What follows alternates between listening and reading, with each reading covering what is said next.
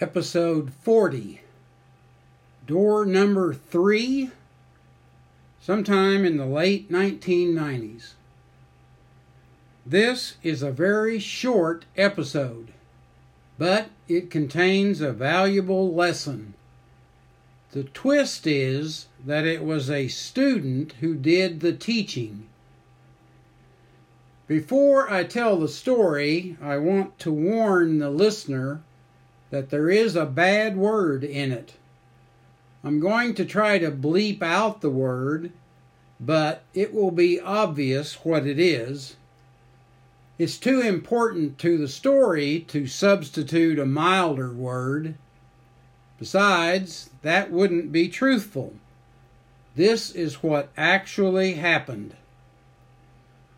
Our shop teacher, Don Foss, was often at odds with his students. I understand that. I remember shop class from when I went to school, with kids milling around, talking to their friends. It's tough to keep them on task. Such was the case one day when Don got angry at a junior boy. He had warned the boy to get to work several times, but without success. Don became angry and shouted at the boy, "You've got two choices. Either get to work or go see Hauser." The boy thought a moment. His response confused Mr. Foss. He said, "I'll take door number 3.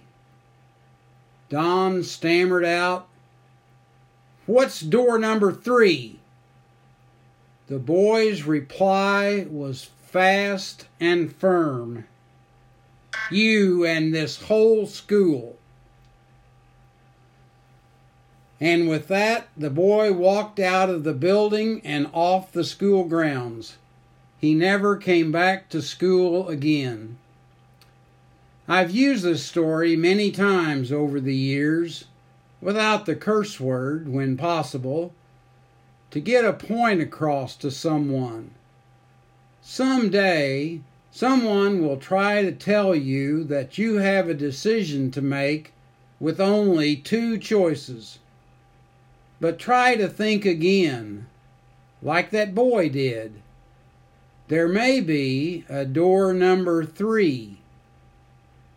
It may not be the best choice, but it will be a different one.